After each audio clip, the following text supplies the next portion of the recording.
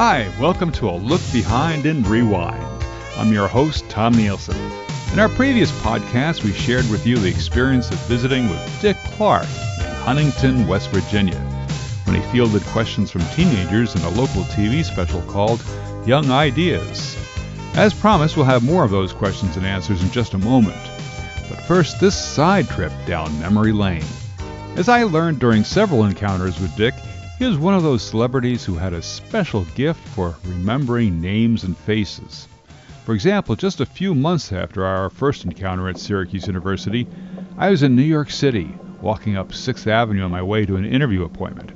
I was lost in thought, probably worried about what I was going to say at the interview, when suddenly, out of nowhere, someone in front of me begins waving at me and calling my name. Tom! Tom! I wondered, who could that be?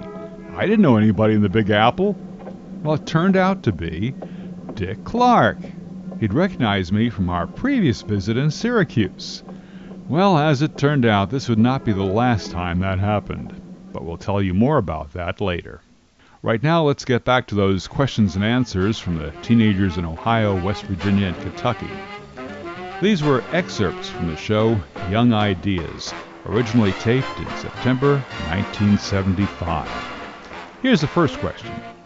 Do other adults your age resent it when you hang out with younger people all the time?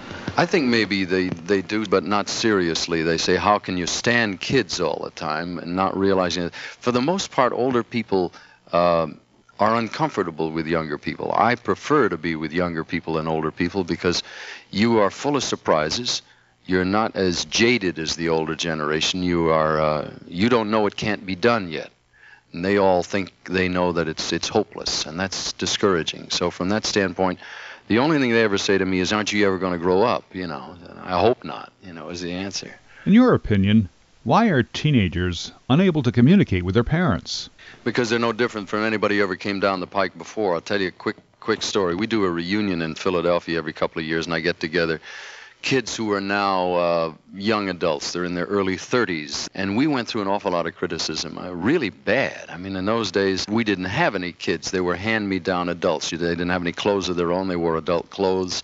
The parents had just begun to call them teenagers, and then they heard that music, and that scared the daylights out of them.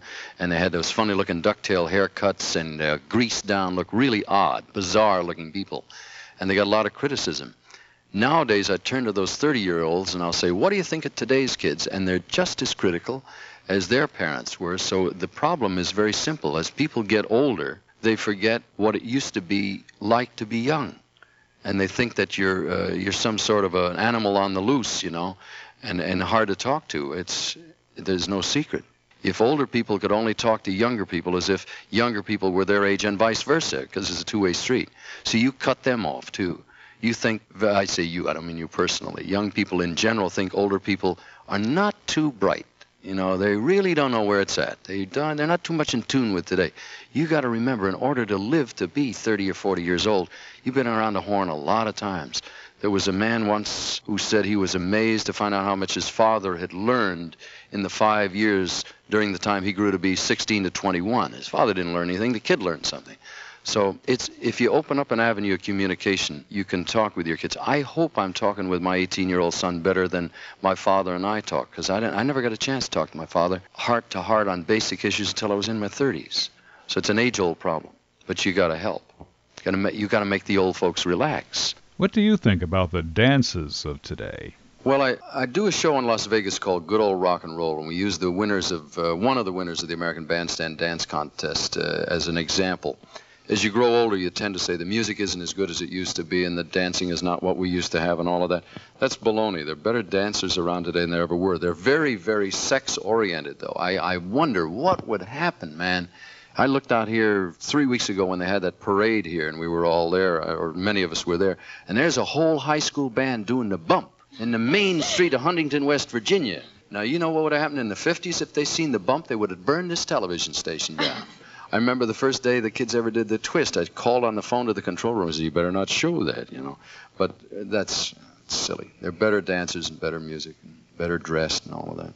Are the songs in American Bandstand pre-taped, or are the groups singing them live? No, we make no secret about it. Years and years ago, there was a man named Mitch Miller, whom you won't recall, who was highly critical of rock and roll in general.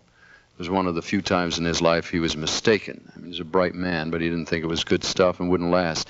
And he was particularly critical of lip synchronization, popularly known as lip syncs. That's what you see every time you go to a movie and you hear somebody sing. They just flap their mouth and the words come up. It's a very interesting technique, though, because if you do it badly, you can see it done. If it's done well, you cannot, under any circumstances, tell the difference. And it's now being used on the Cher program, on the Carol Burnett show, everything. I mean, it's very common. And what it does is it gives you the exact sound you expect to hear, because you can't create it live no matter if you had all the money in the world. People go and make records now and they spend sometimes hundreds of thousands of dollars on an album, but maybe on a single record they would spend $25,000, $50,000 on a single alone. That would be an awful lot. But they might spend weeks making it. There's no way in the world you're ever going to duplicate it. So we don't make any secret about it. We just do it. I had one final visit with Dick about a year or so after this taping. I was working on a magazine story about him and his role in American Bandstand and needed some more quotes. So I managed to reach him by phone in Las Vegas, where he was appearing as a headliner in a rock and roll show on the Strip. I caught up with him between performances for a phone interview and asked him about the subject of success.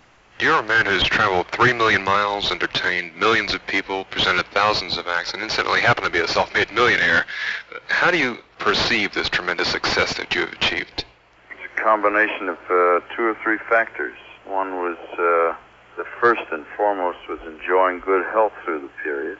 Second one was knowing very early in life the kind of work I wanted to do. The third was, what's the fancy word for stick-to-itiveness? Tenacity. And the fourth, of course, is a modicum of good luck and timing. The old thing, the sweet smell of success is the smell of perspiration. That's not original, but it's a very, very astute observation of people who do what they want to do, whether they achieve financial success or inner success or worldly acclaim or whatever the hell success is. If you achieve what you wanted to achieve and you're happy doing it, that's success. And it usually means the guy worked his ass off. Sadly, Dick Clark passed away in 2012. But as a fond postscript to the story, I'll always remember him for that incredible knack of recalling people's names and faces. As I hinted at earlier, the other time he demonstrated that gift was on his arrival at Huntington Airport in West Virginia in 1975. I was there taking pictures as the low man on the totem pole at the TV station. Lined up to meet him as he got off the plane were the station manager, my boss, the promotion manager, and yours truly, way at the end of the line. Well, wouldn't you know it, the only face he recognized in that big crowd was mine. And so he walked right past all the others who had reached out to shake his hand and walked up to me with that famous smile on his face as he said, "Hi, Tom. Good to see you again." That's a moment I'll always treasure, being recognized by a world-famous celebrity like Dick Clark. And that's the way it was, September 1975. Thanks for listening. I'm Tom Nielson, and this has been A Look Behind and Rewind. See you next time.